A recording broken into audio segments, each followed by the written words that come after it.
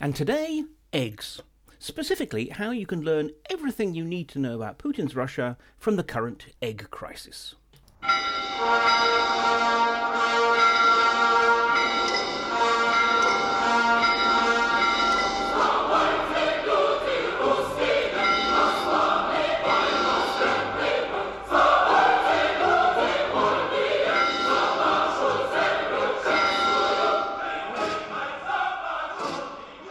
Hello, I'm Mark Galliotti, and welcome to my view of Russia in Moscow Shadows.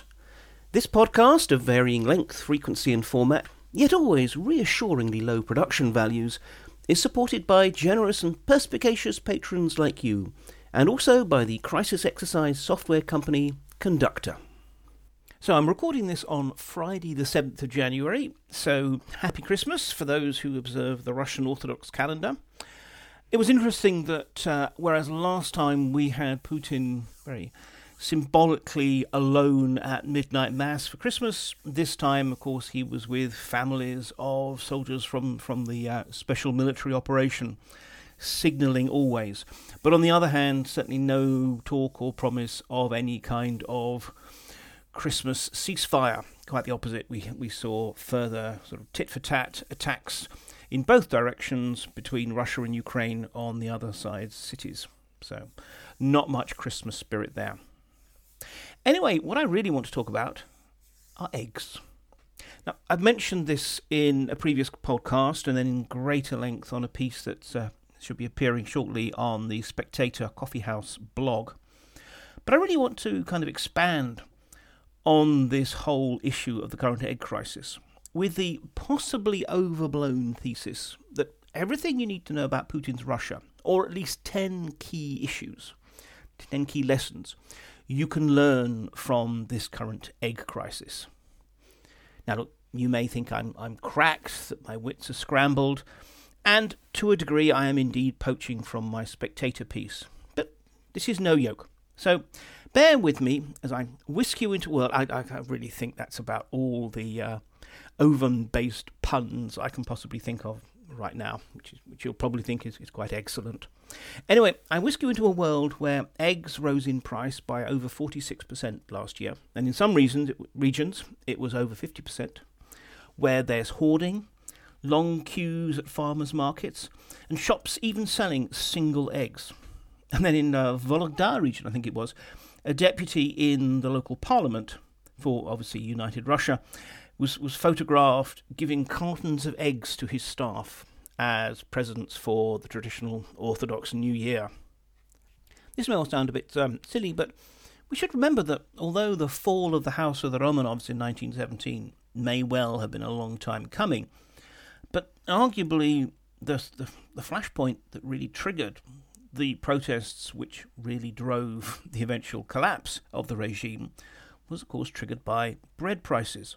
So it would have been deeply ironic if another Russian autocrat had fallen to food-related protests. And this might help explain quite why the Kremlin has been moving so decisively to try and address this particular egg crisis.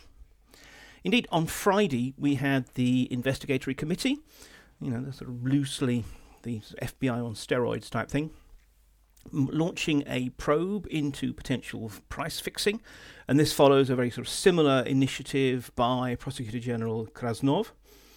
And perhaps even more dramatically, we've got the FSB, which has been instructed to arrest egg hoarders. Now, so what? Well, this is the first of the 10 lessons. It is that the involvement of the security forces is in part a reflection of this sort of perennial feature of this very sort of personalistic and frankly almost medieval system. Everyone wants to prove to the monarch that they are busy helping fix the problem of the day. And this is why we tend to get this process time and time again, that something arises, something comes on to Putin's radar, and everyone, whether it's local governors, whether it's security apparatus, whether it's the prime minister and the apparatus of government or whatever, are scrambling to prove, actually no, that wasn't intended to be another egg-related pun, scrambling to prove that they themselves actually have some part in the solution, because they're terrified that if they don't, their rivals will outflank them. Now, on one level, this actually is in some ways a perversely useful thing. It means that a lot of the sort of bureaucratic siloing that we're used to in rational, bureaucratic, democratic Western systems, which, let's be honest, are often quite sclerotic, quite hard, find it very difficult to respond to the crises of the day. But actually, a lot of that breaks down in the adhocracy. That in fact, people can scramble quite quickly and be more imaginative about how they respond to something. So we have to recognise an advantage, but the advantage is precisely in crisis management. What the system isn't good at is avoiding the crises in the first place. Again, because frankly, people do not coordinate, people regard everyone else as potential rivals, and where you are meant to have, interagency negotiations, often this takes a very, very antagonistic form. So, what we see here is, on the one hand, perhaps a sign of actually the strength of the Putin system, its ability to respond to these crises hurriedly, because everyone realizes, to put it bluntly, their neck is on the chopping block, potentially. But on the other hand, arguably this whole crisis is precisely because a variety of agencies from the Ministry of Agriculture down did not properly coordinate beforehand. So, good at crisis management, not good at crisis avoidance. But the second lesson, which is shown by the immediate involvement of the security apparatus, is precisely the very real fear that this crisis could easily, I'm going to have to try and think of another word to use other than crisis, could spark a wider political problem. And it was quite interesting the degree to which this was crystallised by a case at the end of December, where someone fired pot shots at the car that was carrying Gennady Shiryaev, who is the owner of the biggest poultry farm in Voronezh region, which I have no idea, I will confess, whether that's a really impressive achievement or not. I don't know how large the overall poultry holdings in Voronezh may be. I could have looked into it, but honestly, I couldn't be bothered. But anyway, he clearly is a local big shot. And the interesting thing is that this attack on him, which didn't hurt anyone, happened a couple of days after it was announced that an investigation was being opened into him, or rather his company, for alleged price fixing. Now, Shiryaev has faced controversy in the past. I mean, if one looks at April of last year, for example, he and one of his men allegedly assaulted a fellow farmer and environmental campaigner who had accused him of dumping toxic waste into the Khapyor River, which is... well, let's be perfectly honest. I mean, it's hard for me to tell, but judging by the news accounts, it sounds as if it may well have been entirely true.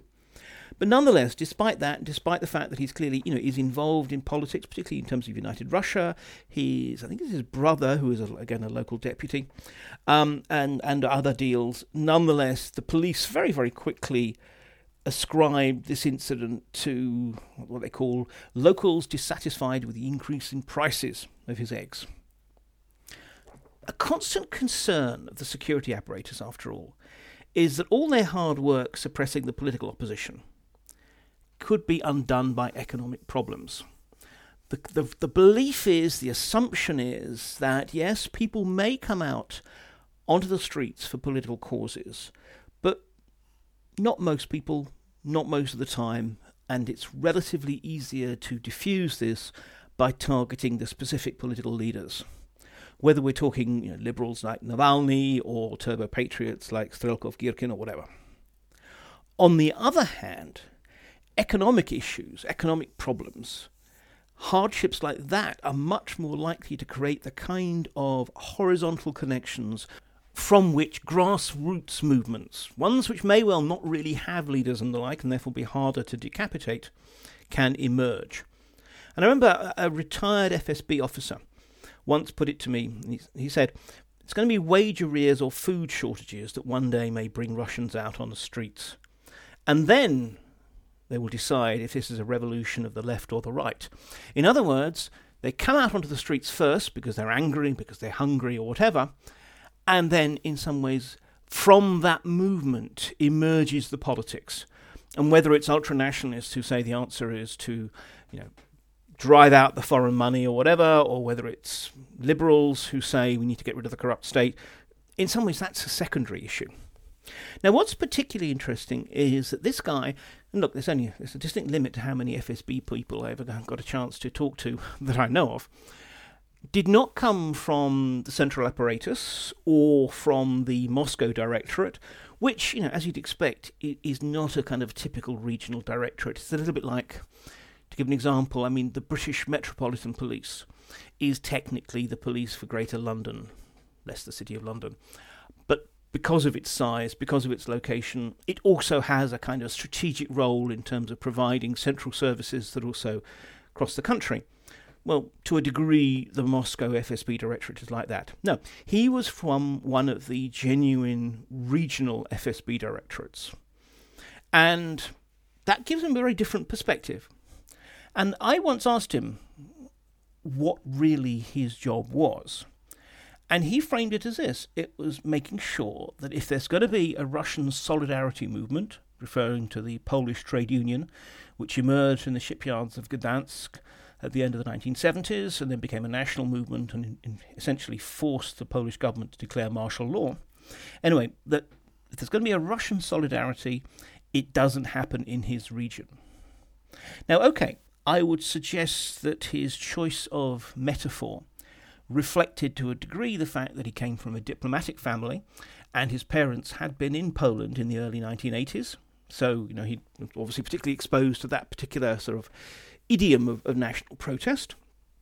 But still, I do think it's interesting that he very much is looking for something that is going to start with the economy and then become political. And indeed can then, in the long term, bring down the regime. So I would suggest that lesson 3 from this crisis is that we may think that the regime looks really solid, but we should never underestimate the fears and paranoias of dictatorships and those peoples whose jobs it is to maintain them. And this probably goes doubly for Vladimir Putin. Remember, he was there when East Germany collapsed, and how strong East Germany looked until really relatively, not even 11th hour, but 11th hour and maybe 59th minute. So we shouldn't be surprised the regime gets very worried when genuinely national, i.e. not regional or industry specific, economic problems arise that speak directly to absolutely fundamental questions of can you afford to eat? So the state's goal is precisely to try and prevent things from getting that bad before they have a serious problem. Prophylaxis, dealing with it first, that was a central element of the KGB under Yuri Andropov, who we're told Putin respects, regarded as a sort of a great figure. Well, I don't know if that's true or not, but I do know that if one looks at the current senior management within the FSB and beyond, these people are precisely of the Andropov generation. So they will very much look at, they don't want to have to deal with crises, they want to prevent crises. And this is one of the reasons why, as well as using the apparatus of repression, there's been a lot of efforts made to try and find new suppliers, which is a bit of a problem because for over a decade, Russia has been proudly near enough self-sufficient in eggs. They produce something like, 98% of their own needs, topping up with some imports from Belarus, and that's it. But nonetheless, in December, in response to these sort of skyrocketing prices, the government temporarily lifted import duties on eggs for the next 6 months, and they also began soliciting emergency imports. And already we've had, about 1 million eggs from Azerbaijan arriving, and now Turkey is also moving into the market. We've had the first batch of 316,000 eggs arriving on the 3rd of January. It may sound impressive, until you realise that in fact such is the size of this market, that in order to have an appreciable impact on the price, you'd need to be basically getting in something like 500 million eggs each month. So in that context, 1.3 million is good enough for some newspaper stories saying things are changing, but not really going to change facts on the ground. But of course, there are limits with this. The first of which is the fact that you'll need to be spending what we can go back to starting to call hard currency, valuta. Azerbaijan, certainly not Turkey, are not going to take rubles. So this is actually something in which the Russian economy, which in some ways is able to avoid the issue of the fact that the ruble is distinctly wobbly in price at the moment, because so much of its transfers are internal, it's ruble for ruble. But nonetheless, it is going to face problems when it has to import things, and eggs are just one more of them. And also, this becomes a political issue. It's worth noting, for example, at the Supreme Council of the Eurasian Economic Union, that's a title, anyway, they met in St. Petersburg. Belarus's Lukashenko, who after all, it's worth remembering, is a former collective farmer boss, couldn't resist a jab, saying, "We've achieved a high level of food self-sufficiency, which in Belarus is almost 100%. We cover our domestic needs in grain, pork, meat, poultry, milk, vegetables, vegetable oils, and eggs." And Putin, he kind of smiled and joked in reply, saying, "Oh, give us a little, don't be greedy." But I went back and actually looked at that footage, and I must admit I did not think that Putin was exactly enjoying the joke there. So, 2 more lessons come out of this. First of all, that there are limits to how far Russia can depend on rubles. To a degree, what we're currently seeing is the Russian economy managing to not just flout sanctions, but in some ways flout basic economics. But there are limits to how far you can do that. And a second and much, much more specific little lesson that we still need to remember. Belarus is not simply a vassal state. Lukashenko may well be, to a considerable extent, dependent now on Putin, but he still has autonomy and he clings to that. And why that matters is, again, that we have to bear in mind. When it comes down to it, Putin only has the friends he can afford to buy. Whether it's Belarus, whether it's China, whether it's African nations or whatever, he has no allies. No one is going to give him anything. They may, on the other hand, be willing to sell him. So you can't expect there to be a dramatic change in the situation because of what happens outside Russia. No one is going to come to Russia's aid. And in this circumstance, Putin was even forced to make one of his rather rare apologies at last month's marathon direct line town hall come press conference. But of course, as ever, he blamed it on others. It wasn't a real apology. He called it a failure of the government's work. And it's worth mentioning that when one uses the specific form in this context of the government, what that means is the Council of Ministers. So he is dumping on someone else. As ever, his apology is essentially, "I apologise for trusting other people who screwed up." That's as far as you're ever going to get from Putin. But that also means a threat for others. So lesson number 6 is precisely that Putin will always dump the blame on other people.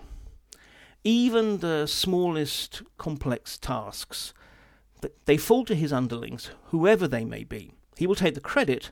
The blame has to go somewhere else. And in this context, clearly, the person who's in the firing line, in part, it's things like Rassiel, I keep getting it mixed up. Another one is long sort of titles. Rassiel Choznadzor, that's it, which is the Federal Service for Veterinary and Phytosanitary Surveillance. But primarily, not just the governors and so forth, but the Ministry of Agriculture. Now, let me just dwell on that. Who is the Minister for Agriculture? One Dmitry Patrushev, son of Nikolai Patrushev, Secretary of the Security Council. If you believe some of the wild rumours, the man who actually is in charge of the government now, which I don't believe. But on the other hand, one of the figures who is, as I've talked about in the previous podcast, generally profiled as a potential maybe Prime Minister, but maybe even President. As I said in that particular segment, I do have my doubts as to whether he'll be president, but still, his is one of the names that does tend to crop up. And now we find him very much in the firing line. You remember, I mean, actually, again, going back to that big press conference thing, he was the butt of, yes, I don't think that's a pun, of Putin's rather crude and crass joke, where, using the Russian slang for testicles, he said that he'd asked the minister how his eggs were doing. Now, Putin does this. First of all, again, he likes to somehow sound a bit common and sound a bit sort of man of the people. But also, these quote-unquote jokes often tend to be regarded as warnings. I've got my eye on you. And certainly Patrushev Jr. seems to have realised this, because a few days later, at the United Russia Congress, he admitted, I felt that I needed to work better, but still, probably I didn't really fully cope with the task. Nevertheless, I think that the president will give me one more chance to correct this price. He may well feel the, metaphorical I should stress, high window gaping for him. Because 3 weeks ago, he predicted prices would decline within a month. And 2 weeks ago, he told Komsomolskaya Pravda, the newspaper, in the future, in order to prevent such distortions and act proactively, we will build a system for monitoring demand for all key food products. This will make it possible to quickly record if demand begins to grow somewhere, and to orient the industry in advance to increase production volumes in this area. I mean, he is not a natural wordsmith, but remember that point about him actually also not just promising to do something about it, not just promising that prices will go down, but saying that this sort of system will be developed in order to orient the industry. So I'm going to come on to that later. So basically, Patrushev Jr. realizes that his career may be on the line. He's promised quite quick results in quite a specific time frame.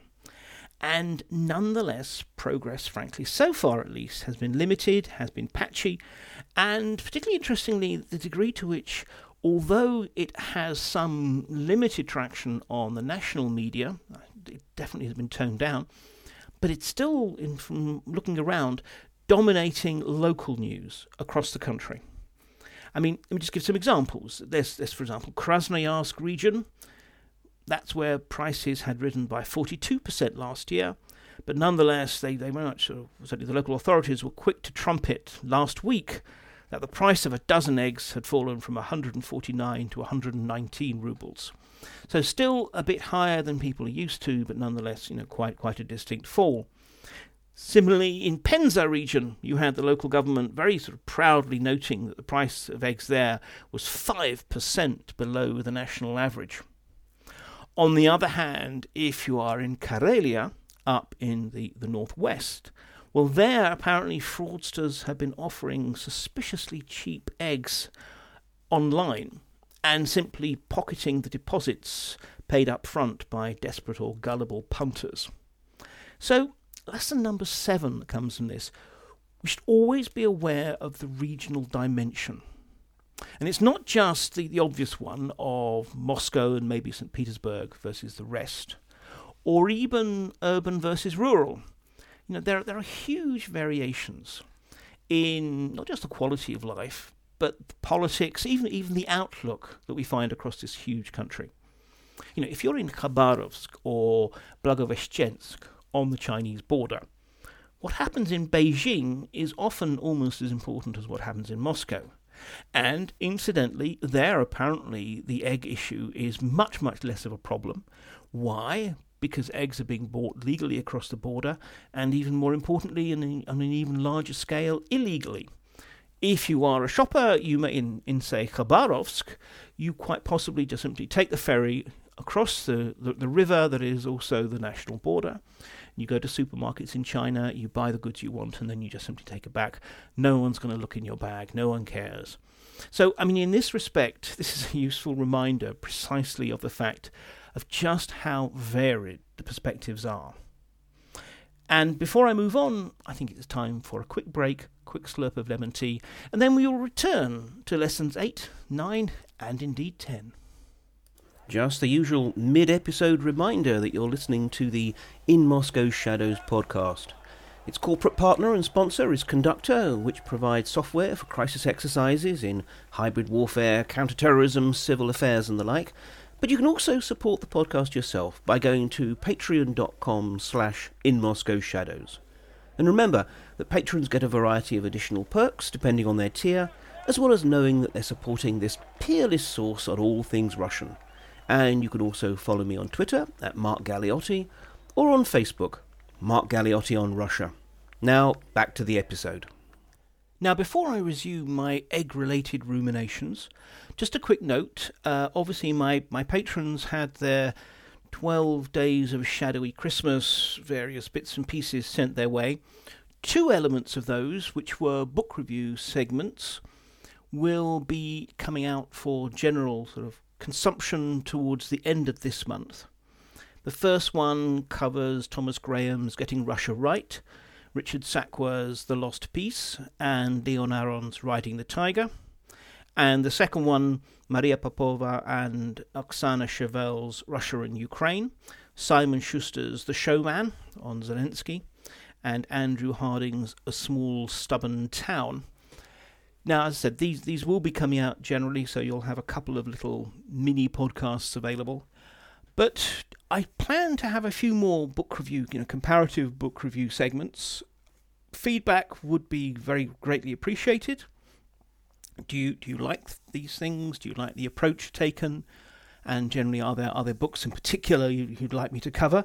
I have, as you'd imagine, a stack of read, unread, half-read books that I at some point would like to talk about.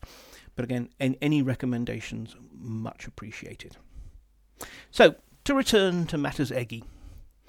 Now, the real problem is that, look, while this crisis was obviously exacerbated by the usual human failings of hoarding, panic buying, profiteering, it also reflects, and again, something I've mentioned in the past, some really quite fundamental challenges that are facing the Russian economy.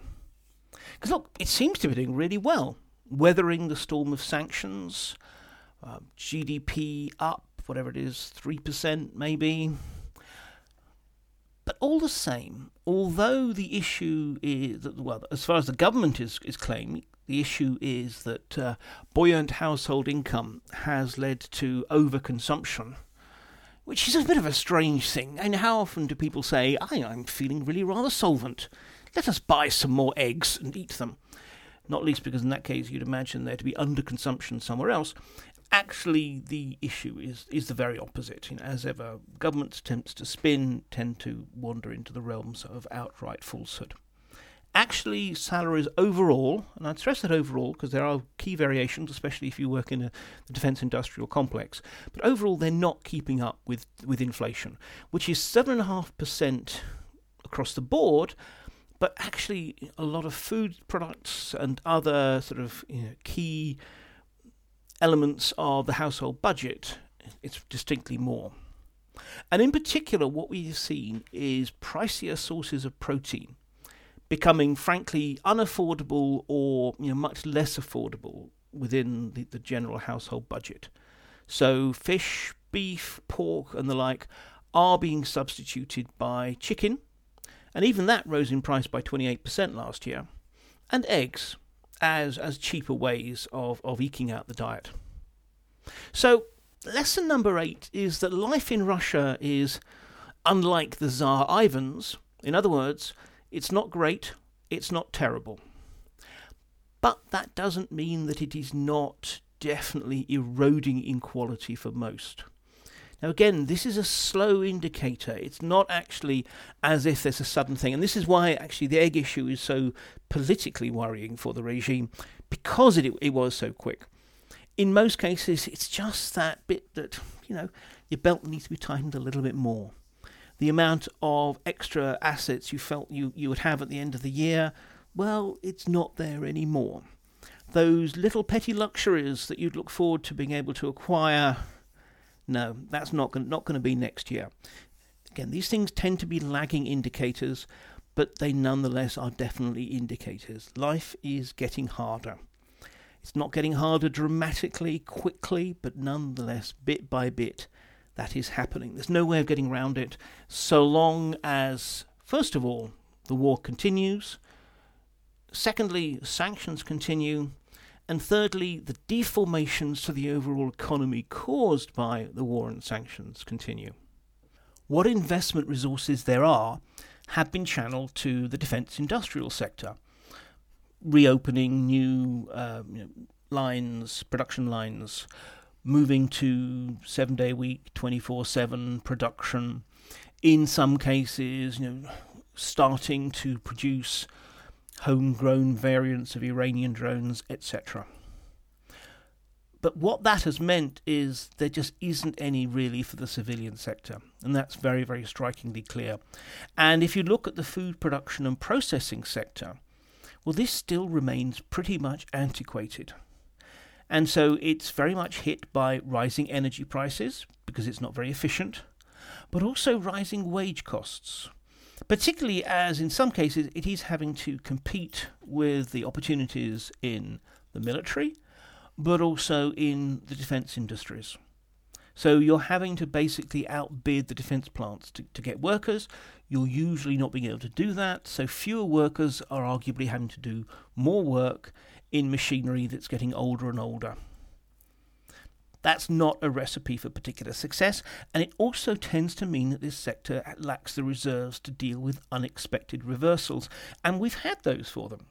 The falling value of the ruble, for example, that makes imported machinery and vaccines and similar, and indeed packaging, something as basic as packaging, which much of it has to be imported. Well, that is obviously now much more expensive.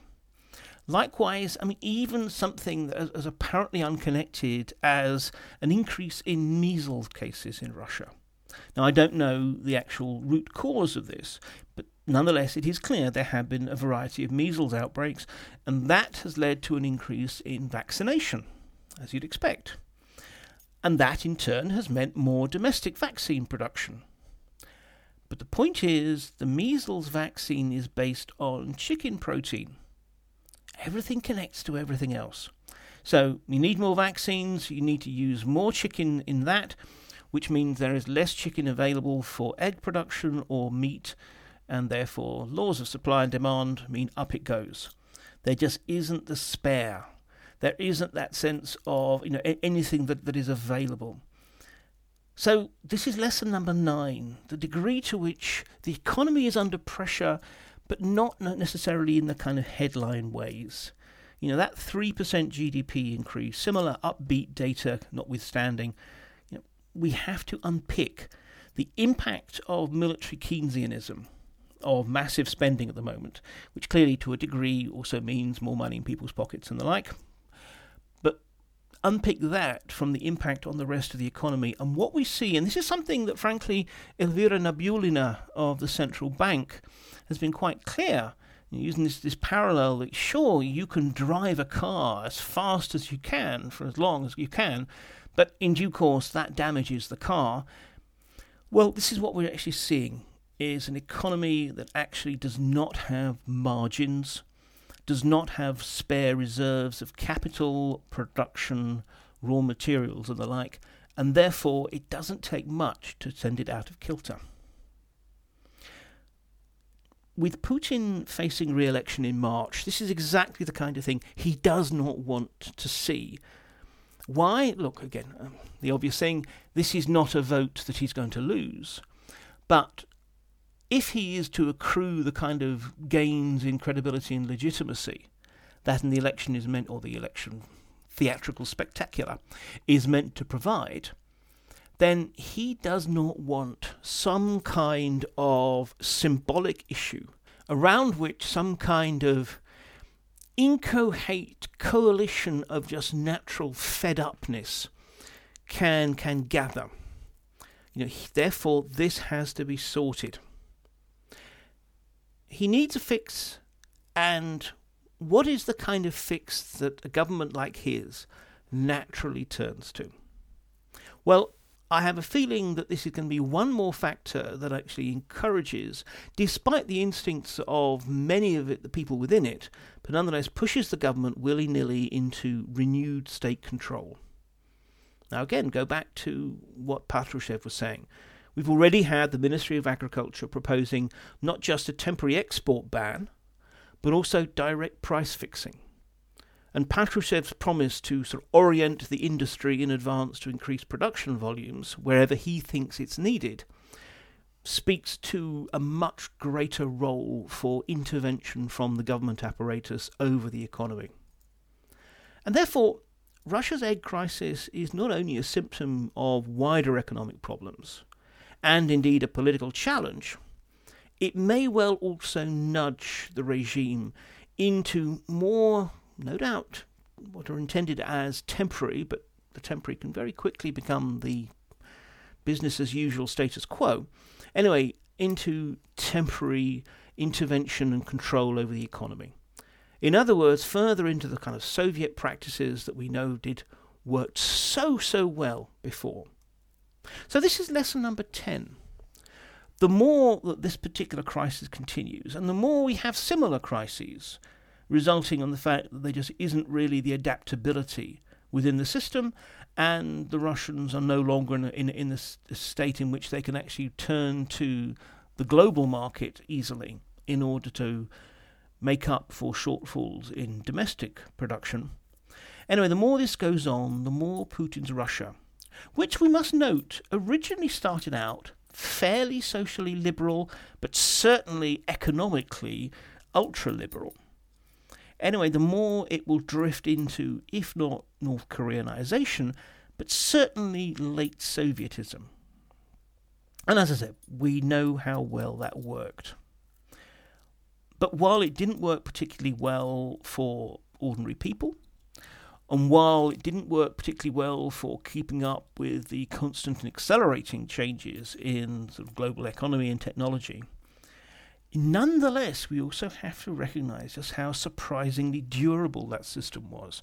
Again, it's too easy to focus on its collapse in the late 80s, but remember that it had arguably been limping on for, I don't know, really at least 15 years. It was essentially in crisis.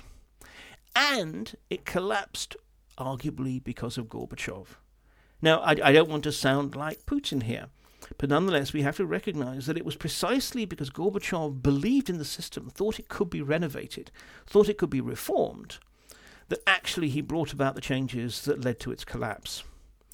If we had seen either a bland consensus manager like Brezhnev or a kind of authoritarian reformer of the sort of Andropov, I don't know, maybe that system would have survived even longer. The point I'm making is that this may well help push the system into an essentially self-destructive and moribund model. But we should recognise that that doesn't mean necessarily a quick process of collapse. It's not going to work in the long term, but the long term is really quite long. But I don't want to end on such a downbeat note, so let me conclude with let's call it a little Easter egg of a story which I heard from the town of Solikamsk, a salt town in Perm region in Siberia. And there a local person who had bought 2 eggs opened them up and found that in one, the pattern in the yolk was reminiscent of the Virgin Mary. And in the other, it turned out that the pattern in the yolk somehow evoked the face of Vladimir Putin. Clearly this is a sign. Of what? Well, I'll leave that up to you to decide. Happy Orthodox Christmas. Well, that's the end of another episode of the In Moscow Shadow podcast. Just as a reminder, beyond this, you can follow my blog, also called In Moscow Shadows. Follow me on Twitter, @Mark Galliotti, or Facebook, Mark Galliotti on Russia. This podcast is made possible by generous and enlightened patrons, and you too can be one. Just go along to my Patreon page, that's patreon.com/InMoscowShadows, and decide which tier you want to join, getting access to exclusive materials and other perks. However, whether or not you contribute, thank you very much indeed for listening. Until next time, keep well.